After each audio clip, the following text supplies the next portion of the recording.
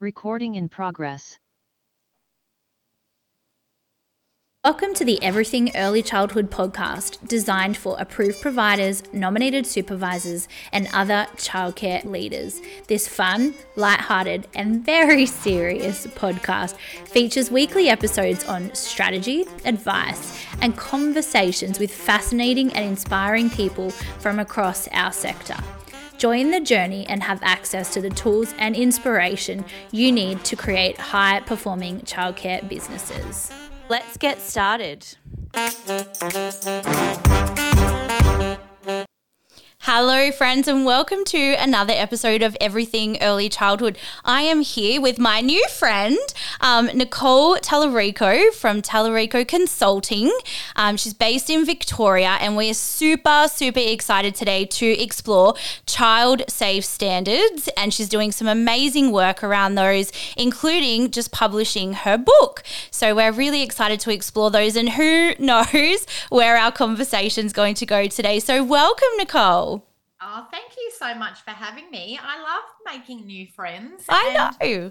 I know, it's so good. And you're right, this is definitely something that excited me when I saw your email pop into my inbox. And gorgeous colleague, Holly Ann Martin, who was kind enough to talk to you about the work I've been doing.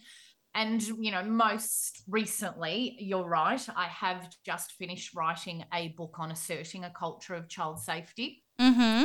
I am waiting for that, final, yes, it's in print, but we're in those final parts of the journey. And amazing.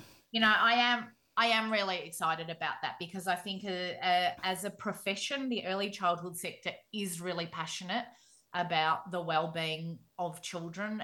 And so if I can support educators in making their environments as safe as possible to mitigate some of that, um, you know, really just unforeseen things that we as a sector find really gut-wrenching to actually comprehend. So if I can do anything to prevent some of that, I'll be really pleased. And thank you. Thanks for going on that mission. And similarly, we have had Holly on one of our previous episodes, and like, you guys are just fighting, a big mission, and I love it.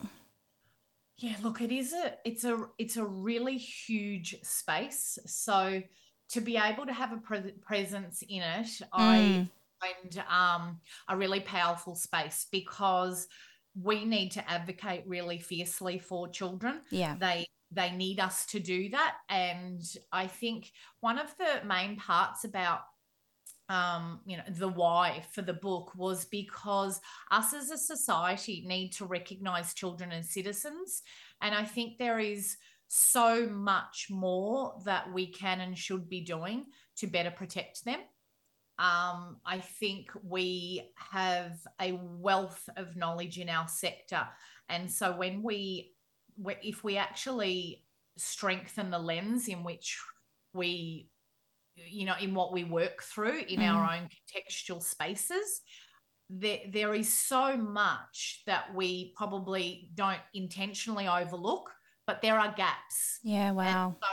And so, and being in Victoria, we have just launched the latest version of the child safe standards, and they are amazing. They are very thorough and comprehensive, and they need to be. So I think for us, we need to be really brave and recognize that abuse does happen inside the walls of our services. Yeah. It is not just something that happens when children leave the centres that we are working in. We need to be more diligent in our processes and our systems and our governance. And when we do that, initially when I attended some meetings in regards to the changes and the amendments that might occur before those standards were released, they were talking about systemic failures, and that's how we should see any loops and holes in our service provision. And initially I thought, oh wow, That's Mm. intense, but it has to be Yeah. because there really are so many gaps in Yeah. our service delivery, and we have to be accountable for them. And I think that's the only thing that's non-negotiable is children's health and safety. So whatever we Absolutely. can do in our services to promote that and enhance that in our services, we need to. Yeah, we absolutely do. And I think we're very, very good at trying to minimize harm to children if we're going on excursions and Yeah. outings, or we have visitors coming into our environments. We do undertake risk management. We have risk minimization formats and templates that we utilize quite diligently. Yeah. But the thing about those is that we are often referring to the likelihood of harm coming to children for physical injury from perhaps falling over, Mm. or an unexpected incident might occur when we're out and about. Again, physical accidental injury, but not in relation to the likelihood of abuse happening to children. So do you recommend services complete a risk assessment to be proactive in their services in regards to that as well? Yes, absolutely. So I have, it'll be included in the book. I'm pretty sure they'll include that in. Um, but what I do, regardless of that, is Yeah. when I'm working with services, I suggest you re-look at your template and your paperwork, your documentation for your risk minimization, and then include in that what I would call intense spotlights, where in the whole excursion or the whole experience of a visitor coming in, where might you elevate your supervision? Mm. What means would you put into place? What strategies and tools will you utilize to tighten supervision in particular instances? So, to give you an example of that, if you take a group regularly down to the local shopping strip, for instance, which is a common practice for services, and you might have a toilet stop allocated on that journey, what else might you do? Or I think it needs to be really well explained to children as well. Children should be actively part of the risk minimization planning. They have great ideas, and ultimately, we're talking about their safety. So they have a right Yeah. to be involved in the measures in place to keep them safe. So if you're going to include a toilet stop, what I suggest is make these tools really user friendly. So you might have a combination of documentation, some that might be specifically in language directed at the adults involved in the experience, but also you might have additional tools such as visuals, where children can actually see the images of places that they're going to be going to. If you're going to utilize a toilet stop on your outing, then it's really quite beneficial to be able to show the children prior to actually getting out there into the street what that toilet block's going to look like. Mm. You And know, how do you? Because so many questions just going Oh, around I in know, my head. Where to start? Well, my first one is what came up today in a podcast is how do we find that line? And with services that you work with, how do you find that line between supervision and respecting children's privacy and dignity? Yeah, I think it's a really good question because we want to make sure children are safe, and we Yeah. want to tighten our supervision measures. But in the same token, you are absolutely right. We need to continuously advocate for that. So we have to merge these things together. Mm. Always say that first and foremost, to give children the respect that they deserve, we need to consult them about the suggested strategies for the visit that you might be taking down. If we could keep referring back to that excursion down to the local supermarket, what might that look like? And if we're going to include aspects of toileting, or if I know some services that will go to local sporting complex and swimming pool complexes for sporting and swimming experiences. So what can that look like? And the answer to that is that perhaps we include in our discussion and our templates for risk minimization the strategies like the key staff members who are permanent educators in a space would be responsible for perhaps standing just inside the toilet block. Mm-hmm. I also think it's important that we utilize a trauma informed lens. So some children may find confined spaces such as closing the door to a toilet confronting or triggering. And so here's a great example of where we need to be mindful of that and allow children the flexibility to choose. Do I want the door open or closed? And if that's the case, how can we as educators support that whilst maintaining their privacy? So we're not going to, unless they need our direct support and assistance, perhaps we could negotiate with children and have some consultation around, well, this, and I think symbols is also another great strategy. You've got your photo of the toilet block. You've got a grid or a map that children can be involved in too. How about we put a heart where the teacher's going to stand? And then if there's 3 toilets, because we know, because we've taken a photo of the inside and we've been there before, ideally, we might suggest that children use the far end cubicle if that's available. Or That's a good idea. yeah, and maybe we could negotiate members of the public not using particular change rooms or toilets if it's a larger facility. And I know that has happened in a number of cases, negotiating single use for the service. As they're moving through, as they're walking through. Yeah, I love that.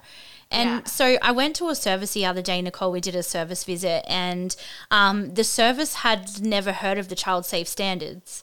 Right. So, which I was a bit surprised. I feel like there's been a lot of publication and a lot of emails sent out, but for those services that are just beginning to be introduced to those child safe standards, like where should they start? I think the most important thing is to make sure that I think as a collective group, as a team, think about all your interactions. Think about all your interactions between children and adults, inclusive of educators. And in that, that includes volunteers or students. Think about all interactions so that you can, what I call, audit your spaces, and then think about those interactions when you go beyond the actual service itself. And to then complement that auditing process, relook at what commitments you have, what formal commitments do you have for child safety? Do you have a charter of children's rights, or do you have a commitment statement? The other part of that is when you're talking about strong governance, you need to make sure that you have a child safety and wellbeing policy, or some services, if we, because different states and territories, they are governed by the sanctions in their space, in their state or territory.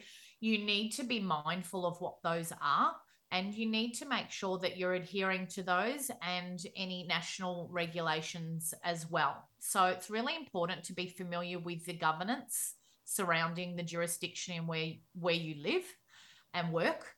And so when you do that, you can adhere to that by making sure you've got a child safe environment policy. And if you want to merge them together, this has been definitely a topic of discussion of late. The more we progress with the new standards, the more clarity we're getting around that. So I know in Victoria, for example, there's an expectation for the Victorian child safe standards that services have a child safety and wellbeing policy, and that's expected.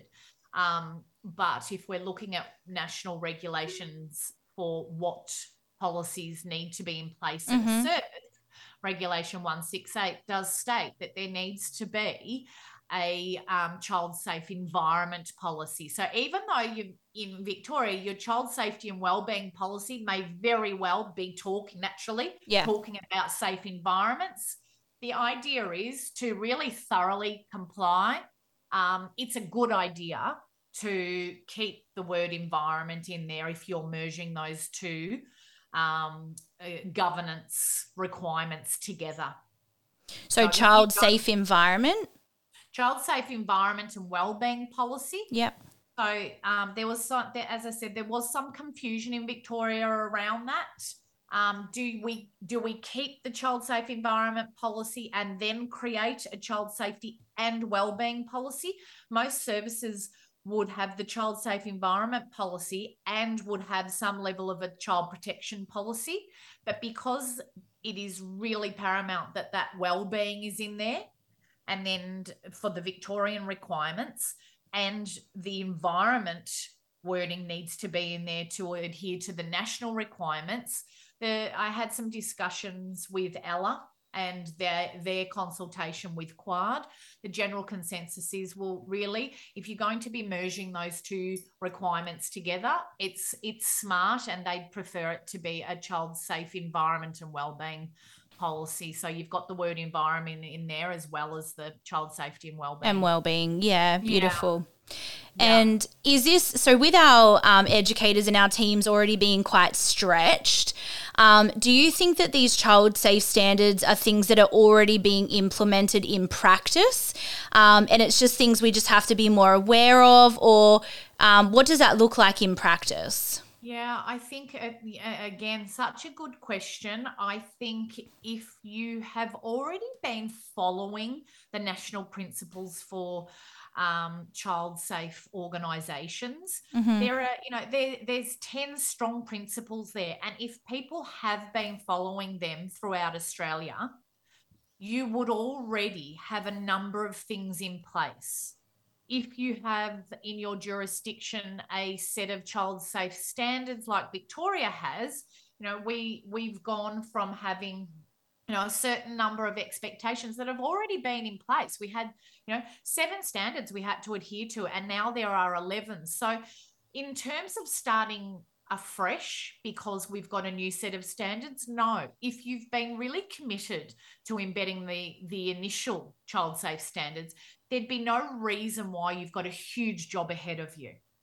But for services that haven't been committed to really critically reflecting on their practices and their policies and committing to that ongoing assessment of those and reflection on them with all stakeholders, I think there is probably a fair bit of work to be done to really make sure that children are in the safest space possible. Yeah, and I was so shocked, particularly around the statistics that Holly shared in regards to child abuse and prevention, and how much it's happening in services that we don't even realise between child to child. They're just going through that stage, experimenting. And yeah, so what can services do now, like as a first precaution or proactive approach, other than critically reflecting on the child safe standards? What are some examples of what this can look like in practice? I think my biggest advice for anybody in the sector that I'm working with, particularly under these conditions, we are still dealing across the board, it's a global issue of really burnt out and stretched capacity for staffing in our sector. So knowing those conditions that we're working in, but regardless of that, you need to maintain connection with children.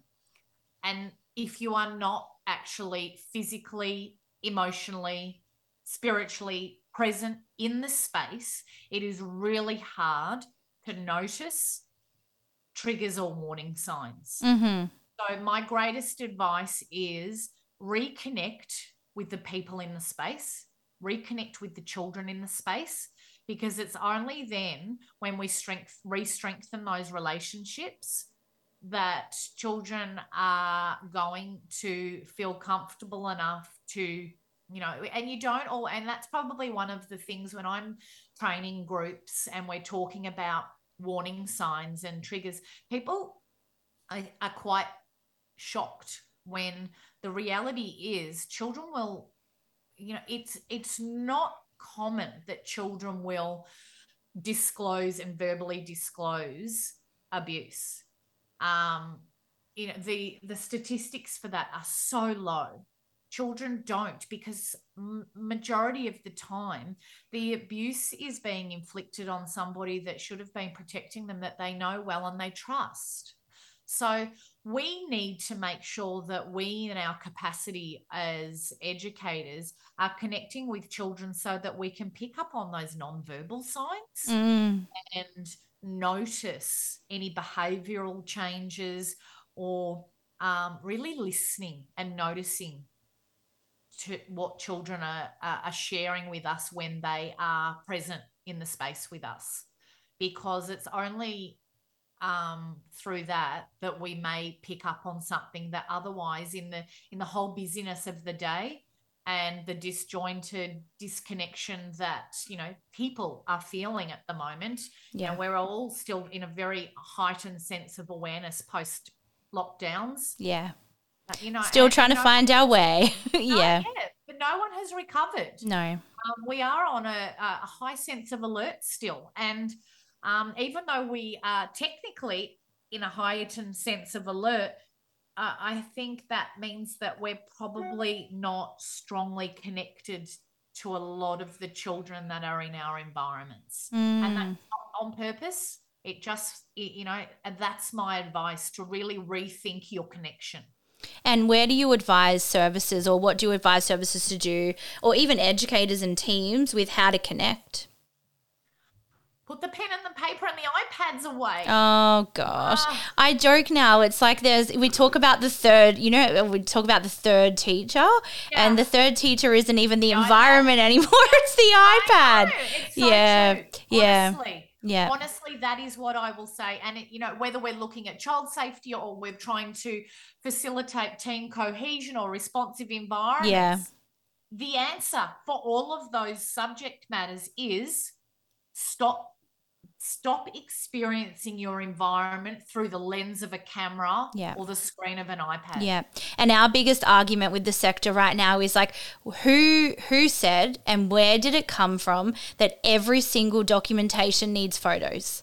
Absolutely. Like, we created that. We created that. And we created that expectation purely to show families that their child is happy and smiling. And I feel like it takes away from that, because we work so hard to be seen as professionals. And I feel like that takes away from that trust and respect, that the fact that we have to show evidence and proof that their child is smiling every day and happy. And then the time that you're spending, apart from that disconnection, because you've got a barrier between yourselves and the children and the environment. Apart from that, what is being reproduced is not rich, high quality documentation. It's not pedagogical documentation. It's not, there's very limited dialogue around it, and it's being produced with, really a lack of thought behind it. So, and that's not because there isn't great ideas and thinking. It's because the sector has taken on board all of these new ideas, as well as that whole concept of 1 billion photos. And, we tend to have a bit of a hoarder mentality. We don't get rid of some of the old practices. It's so true. Create new ones. It just starts stack. Or we hear up the road that they got exceeding for this, so we've got to add. But and it's the adding that people start going, oh my gosh, my workload. Overload. The workload. I was in a very respectful discussion on one of the social media groups platforms the other day about it doesn't have to be like that. No. You're really looking at our authentic, high quality practice. You can do that without a lot of waffle and a lot of pictures. Yeah. So clear, concise.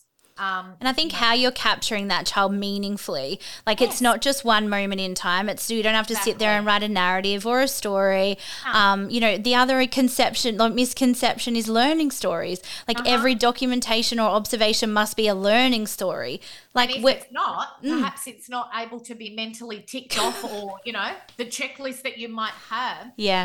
we've got to be brave and go back and challenge those, Yes. because when we are caught up in doing all of that, then, like we said, we lose connection with the children in the space. We're missing the most important, critical, vital signs of growth, learning, development, and well-being. And Yeah. so we have to put those things away. When I'm mentoring a service and they're struggling in their environment, in their documentation, in their relationships, they are really finding it difficult to keep a cohesive environment.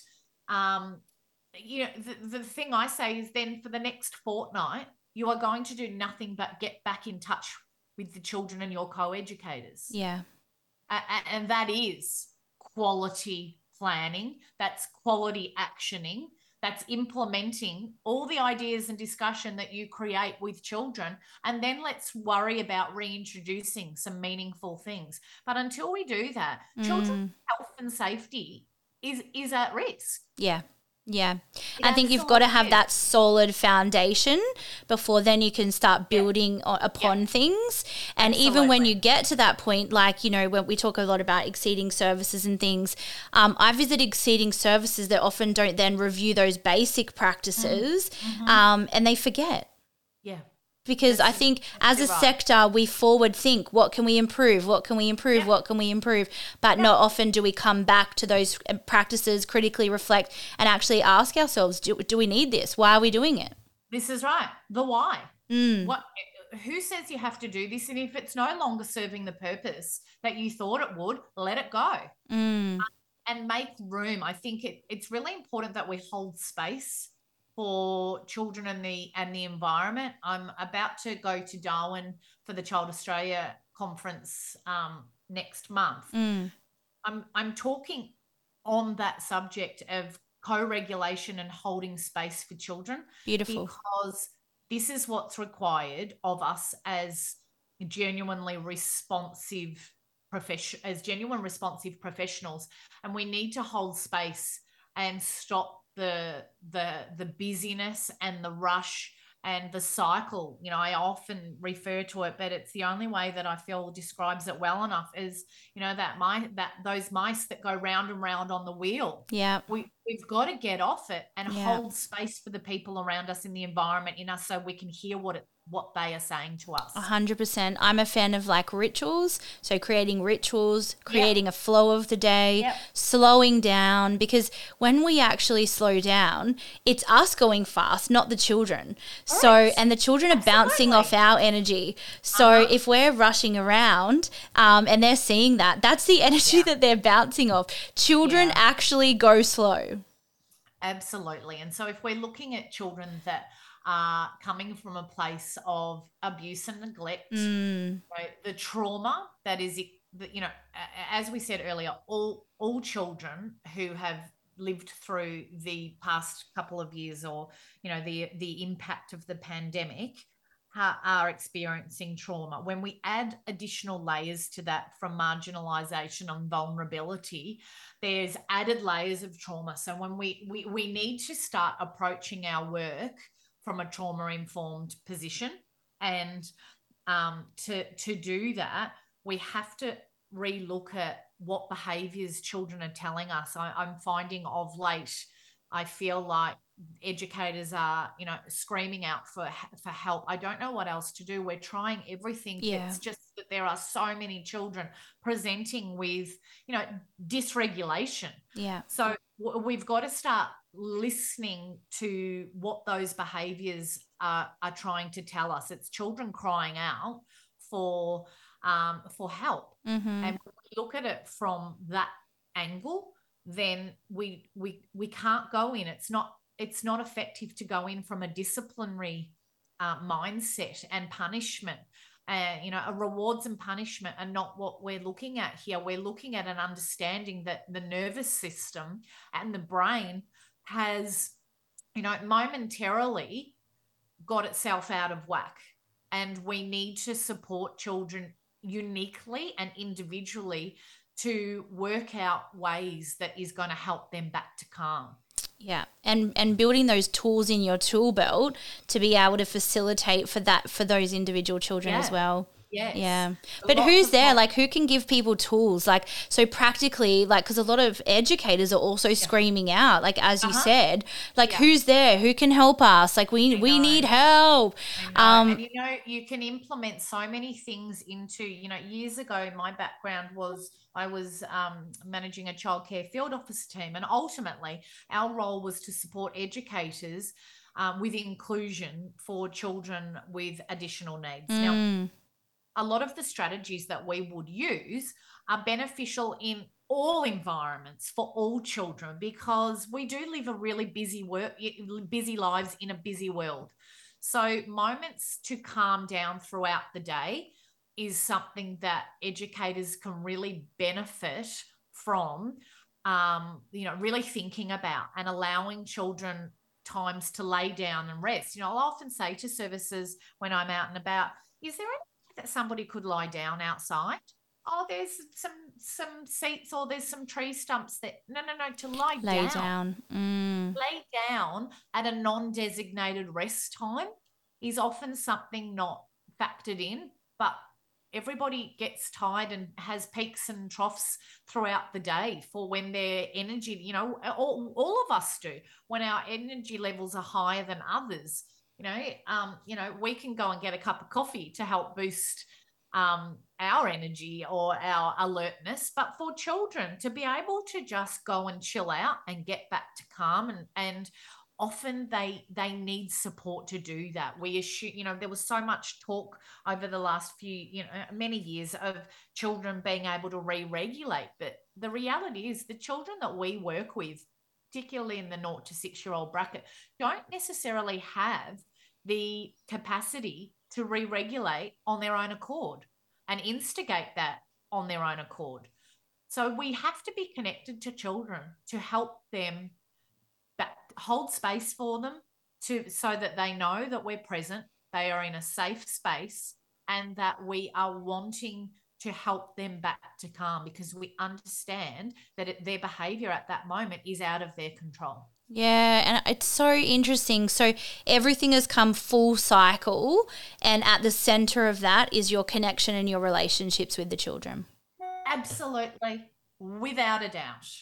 Pen and paper away, and absolutely reconnect, be present. And that's how you're going to bring the joy back. If we've learned anything, joy and happiness is the key to well-being. So, and that's why we are in this career, is because we actually truly love rich engagement with children. Yeah. Absolutely. And advocating, making a difference, supporting future generations, so many beautiful, beautiful reasons. And I think just making a difference in children's lives. And asking them how they believe that and how do they want to do that too.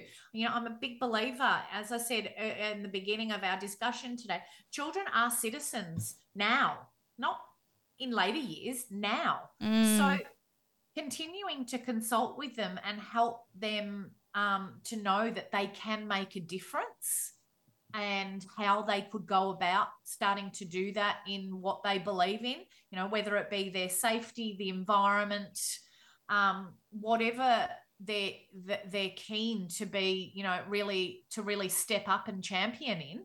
Child safety is a brilliant one, and a big component of creating a culture of child safety is upstanding, not just being a bystander, to really calling out and having the language and the skills to be able to say, hey, do you know what? That's not okay. And really looking at peer relationships and fostering friendships. That's a big part of well-being and cultural safety. So really fundamental knowledge on how we can be as respectful as possible to First Nations people and any other groups that could be in a position where they're marginalized. So I think that we really need to if we're going to put the lens away for photos and iPads, reposition that lens with a social justice ethical framework lens, and that will definitely help bring, I guess, allow people to thrive in their environments more. Yeah, and I think like everybody should be included in the environment and should be what's the word? Represented. Yes. Mm. And know that they belong and they're included. And what does that look like? We can't just put a flag up and expect that's going to ensure people feel safe. Mm. We've actually got to consult and ask the questions and communicate, and use as many tools as possible to try and make sure that we can provide an environment that, you know, that other people are saying, yeah, I feel really safe here. Yeah, and an environment, and you know those environments because you walk in and you Yeah. don't want to leave. You No. feel so comfortable and so a part of that environment immediately, and you don't want to leave. No, it speaks to you, and you can Yeah, tell people have a vested interest in making sure that space stays ignited, yeah. and that it's really, it has an energy about it, doesn't it? Yeah, we call it a vibe. We don't It's really a know how to total describe vibe. it, but it's a vibe. Total vibe. It's a Yeah. total vibe, and it brings out the best in everybody. Yeah, but the actual truth is as well that every single person has a different vibe. So one service for some people might resonate with wholly, Yeah. and I think that's really important for people to understand that if they don't feel it in one service, find the one that they do feel that in and with. Absolutely. Absolutely. Contextual environments are so unique, and you have to have a strong presence. And I guess when we're talking about what else people can do, people talk about reviewing their service philosophy on a regular basis, but do they really?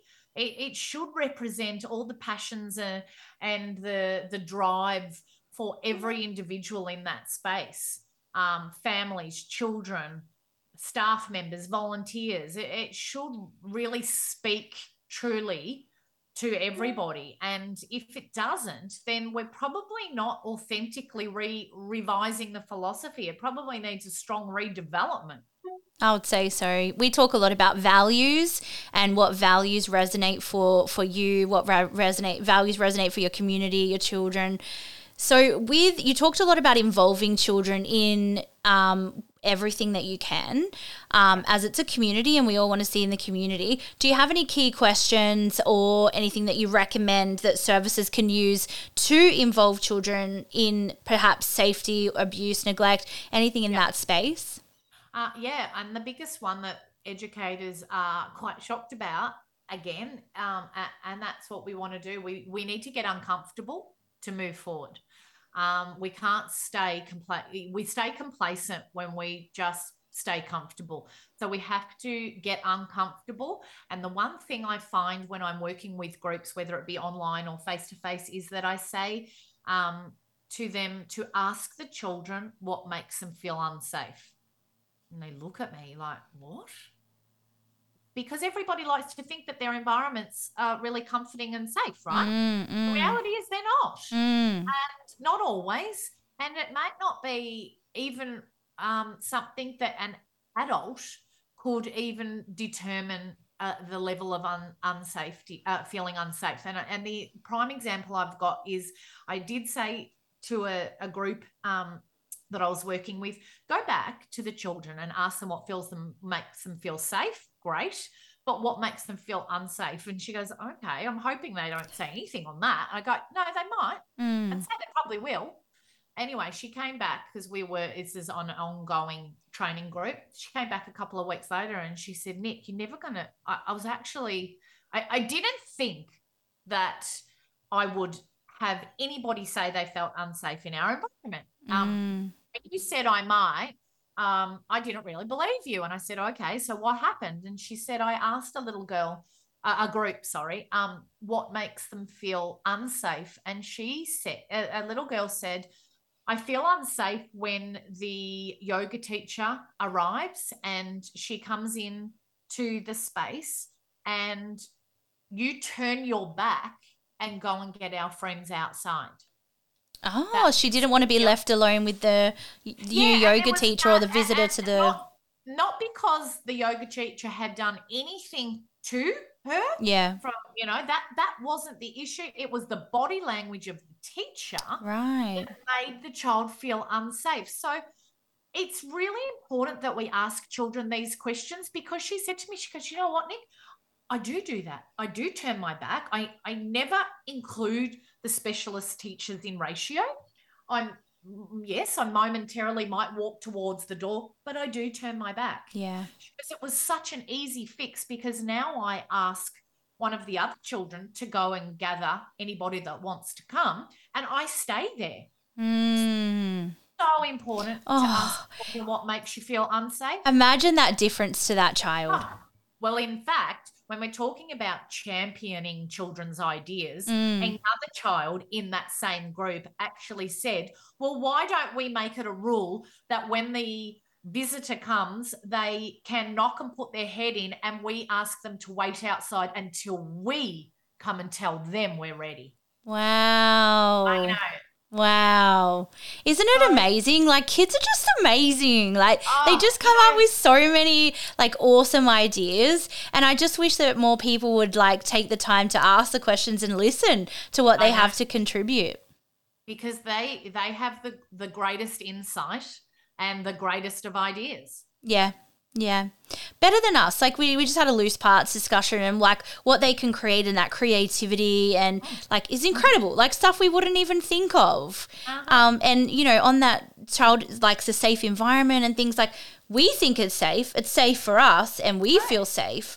But Yeah. if we don't take the time to ask the children, how do we even know that they feel safe? Exactly. So Yeah. it's really, this consultation is, so important when it comes to this, and making sure that we are being flexible enough and having multiple tools to try and communicate with people. Verbal, non-verbal, visuals, more simplified language. I think that's probably another component of asserting a culture of child safety, is that you need to make sure that when you are writing and reviewing policies and procedures, that really have a look at whether or not they're actually meeting the needs of your immediate community or perhaps future communities. Is there gender biased language in there? Is there a reference to the commitment to the cultural safety of Aboriginal and Torres Strait Islander children? Really thinking about how inclusive your language is, and whether or not you need to have more simplified versions. I know many organisations have a more simplified version of key governing documents like a code of conduct, because that's a huge component of being a child safe service, is that everybody needs to know what's acceptable, what behaviours we expect, inclusive of volunteers and visitors. But what a lot of people don't realise is the code of conduct also needs to include what is unacceptable. So what behaviours are not going to be tolerated, and what will be the repercussions and the circumstances that arise as a result of breaching that code of conduct. So, will Mm. it be instant dismissal from the service as well as reporting to authorities? It's really clear that everybody understands that information. So having them translated in different languages, or as I said earlier, simplified versions, visual versions, audio versions is another way Yeah. able to effectively communicate. But we really need to be rethinking how well are our governing documents being communicated. And the other thing we've noticed around the code of conduct is we had an incident in a service with a family member. And what we realized, and it was the safety of our team that was at risk. And what we realized was that all of our policies and procedures were about the children and about our team, but none of our documentation was about the families and their code of conduct when they step foot Correct. into the service. And this is a big part. You're absolutely right. And sadly, it is a common issue that services face. There needs to be a very clear understanding about how you need to conduct yourself when you are at affiliated with an organisation, whether it be physically at the space or online. So online environments are a huge part of our Victorian new child safe standards. Interesting. Yeah, and there also needs to be very clear and explicit that racism is not tolerated. And that Are needs to there be clear definitions with what racism is classified as? there should be in the Yes, there code of should be. conduct. Yeah. And I often will talk through with services that unacceptable behaviours may also be categorised. General unacceptable behaviours, and you might define different areas, unacceptable behaviours in relation to sexual abuse, unacceptable behaviours in relation to online environments. So you might categorize some of those, and same for racism. What is racism, and I always say, racism needs to be explicit, that the service will not tolerate any form of racism, and what that would look like, and what we need. The service also needs to be very clear about anti-bullying, and that it will not accept discrimination in any way, shape, or form. And that's to protect all stakeholders, Yeah. families, staff members, Yeah. potential families. I think that's also a big thing, that we need to be thinking about future families. And if they arrive at the service or are undertaking a prospective parent tour, do we include these key non-negotiables? And we should. And it needs child safety and anti-racist behaviour needs to be included in all facets of our service delivery, which is our HR stuff as well. So, inclusion, transitioning in, job advertisements, interviews, tours, it all needs to include those non-negotiables. Oh, 100% agree. But when it comes to common sense, because often that's what it comes back to, it's not so common. So where do people find, or where can people find out more information if it doesn't come naturally for, gender bias, culture, racism? Like, where can they access more information that they can implement into their services, and what's appropriate and not? Yeah, exactly. And I think, to make sure that if you're going to your national bodies for, the national bodies, whether it be, Early Childhood Australia or Snake, or, Red Nose, whatever you're investigating to make sure that you are as up to date as possible, go for the national bodies and who they recommend. And then you're more likely to make sure you're gathering your information from reputable sources. Yeah. Because there's a lot of information out there on the internet, and people can access pretty much anything, but that doesn't necessarily mean that they are, good sources of information, that are reputable, high quality ideas and strategies. So, or that it's true or accurate. Yeah, it depends. And isn't that, we had actually just spoke about that the other day, like how social media just reflects what we think, really. So, yeah. So with those algorithms. In terms of child safety as well, the Commission for Children and Young People in Victoria is great for that. The Human Rights Commission is fantastic for information on the national principles for child safety. They've also got, great tools for reviewing your code of conduct, and, looking at the Building Belonging Toolkit is another great resource the Human Rights Commission has. And there is, like 6 folders, I think it is, that you download. There's music, and there is other information, posters, and so much that you can use to help facilitate in your curriculum positive racial identity. And that's what we're really looking at, is making sure that we can positively teach children their rights to body safety, body autonomy, as well as, having those tools to understand that racism is not okay, and that everybody has a right to their own strong identity that we need to respect. 100%. And I think we do such a good job of that. We can always do better. Oh, But absolutely. we do such a great job of that in ECE and in those early years, Yeah. to build up the identity of each individual child.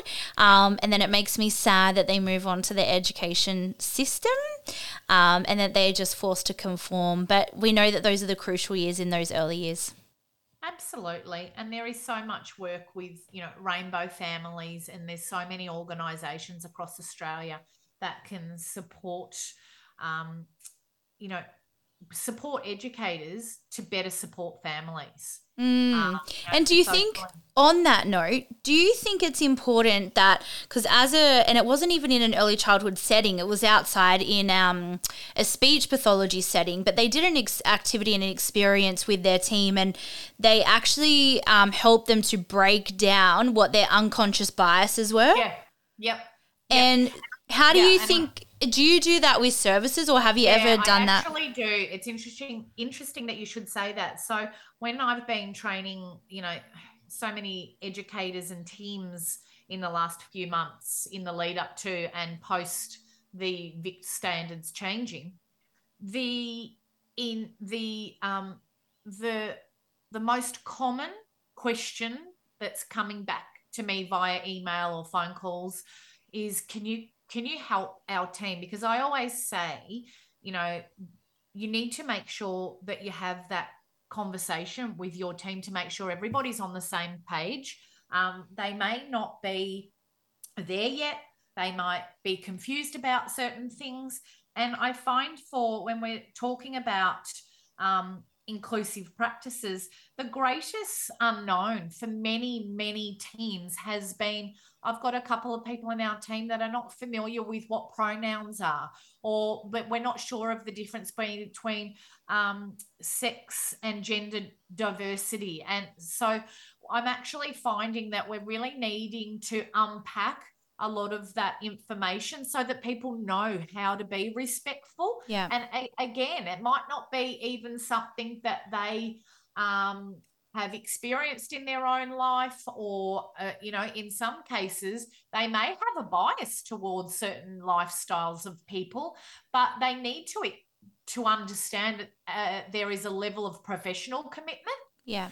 And so further training and more information enables teams to get onto the same page so that they are providing a safe space. Yeah, and it may not be their belief, but I think it Correct. comes down to just acceptance for everyone with who they Correct. are. Yeah. And I agree. Like, I think that, but society has gotten to a point where I think that a lot of people are even nervous to ask, thinking that and seek that clarity, even if it comes from a place of curiosity Yeah. and wanting to have a better understanding. But, other than Googling it privately to read up on it yourself, I think that people are really nervous to ask those sorts of questions, feeling like they're going to offend someone, or so yeah, like, I think, how do people go about it? Like, finding out, other than Googling it privately, how can we be more accepting of those questions coming forward? Early Childhood Australia I'm a member of the special interest group, and we predominantly are a division of the ECA Vic. And so we look at how we can advocate and help dialogue conversations around social justice issues. Yeah. So helping, as allies in this, as an ally in this space, we're actually a panel of colleagues and myself are going to the I've got a mind blank Hate now. that. We're going to, I know, Equal Opportunity Conference next year. Yeah. And we are going to try and bring early childhood into this space. I know Sam Newbury has been really, really great in this space. She has just written an article for BU, and that's part of the educator resources on their website. But really looking at how do we engage in these conversations with children in our curriculums is so important. So we really need to get more confident in this space, and so that's why we're taking early childhood to that conference, because there hasn't been an early childhood representation before. Yeah. Um, Amazing. I'm really excited about that, because I think you know it all members of society have a right to be represented in our curriculums, and I think we really need to rethink and relook at all of the messages that we're giving people in our resources, as well as our own engagement personally with people. So is Sam a good person to follow in regards to, like, are they putting out because what I would like to see is just like, okay, these concepts, and so let's talk about maybe gender, for example, like these concepts, what they look like, appropriate terminology, and just to see those examples with. And you can get that when you buy my book. Yeah, yeah. What's it called? What's it going to be called? Do you have a title? Not yet. Not yet. Oh, you need to workshop it. You need to put it out. The manuscript is written as asserting a culture of child safety, but we'll see Yeah. whether that stays. But there is a big part of that. And in addition to that, that's not obviously the only resource. And I've got a number of organisations that are happy for me to share some great templates and so forth that will help them to be able to be more inclusive in their environments. But the Commission for Children and Young People, under their resources tab, obviously accessible to everybody in Australia. It's not privy to Victorian educators, but you can actually go on there and download information tip sheets. So there's one for Aboriginal and Torres Strait Islander children and families, culturally and linguistically diverse, children with a disability. I'm flagging for the ECA special interest group that we need to have a rainbow families I'm hoping that they just haven't loaded it up yet. Yeah, but I'm it's coming. that. You could just, it's coming. Yeah, it needs to be. So at our next meeting, but again, anyone in Australia can join in these special interest groups. The beauty about having online meetings now is that we often have people coming in from all different states and territories for those meetings. Peter Fitzpatrick is another really prominent member in this space. So there is a number of really key educators in the sector that have that are really passionate and knowledgeable in the queer space. Where do they find more information? Like, where do they find out about the groups? We often post on ECA Vic social media posts, emails. So if people tap into the Facebook, there's often information and updates. LinkedIn would often have it as well. So that's probably another, really, really good thing about social media platforms is that you're able to become quite well informed and tap into a number of networks and groups that you otherwise might not have been able to. So yeah, that's my advice, is to go to those key groups on social media, and that's where you'll get updates for prominent stuff like that. Do you welcome, because I mean, it's not a comparison by any means, but it's the only example I can think of in my head. So, churches, right? So churches, and let's say you've got Anglican, Catholic, and other religions. If you're not part of that religion, I'm not sure that you'd be sort of welcome there. So is a part of these support group or these groups, are you welcome there if you're not a part of that? Absolutely. Because I think what happens is that we're going for that real socio-cultural approach to collaborating with as many voices as possible for the best outcomes and the greater insight. So yes, absolutely welcome, without a doubt. Yeah, I love that. I love that. Beautiful. Too. I love that. I love that. Thanks for sharing. Right. So how are you helping services now, and how can people find you? People can find me on Facebook, so Talarico Consulting, Early Years Consultant. Instagram is Talarico_consulting. LinkedIn, you can find me on LinkedIn, Nicole Talarico. And otherwise, you can see me. I'm doing a number of Eventbrite workshops, so one a month for, we've been doing heaps of overviews, but I'm doing one a month on child safe standards. And I do have people tap into those from different states because ultimately, I am proud to say Victoria, I think, are leading the way when it comes to reform in this space. And so the ideas that you get are only going to make services better. And there's no reason why you can't adopt these ideas into your practice. So I do definitely get people joining from other states and territories, not just Victoria. So that's on Eventbrite, but I'll always advertise on my social media as well. And otherwise, you're going to be able to see me if you're going around the country in different states for conferences. I'll be at Child Australia Conference next month in Darwin.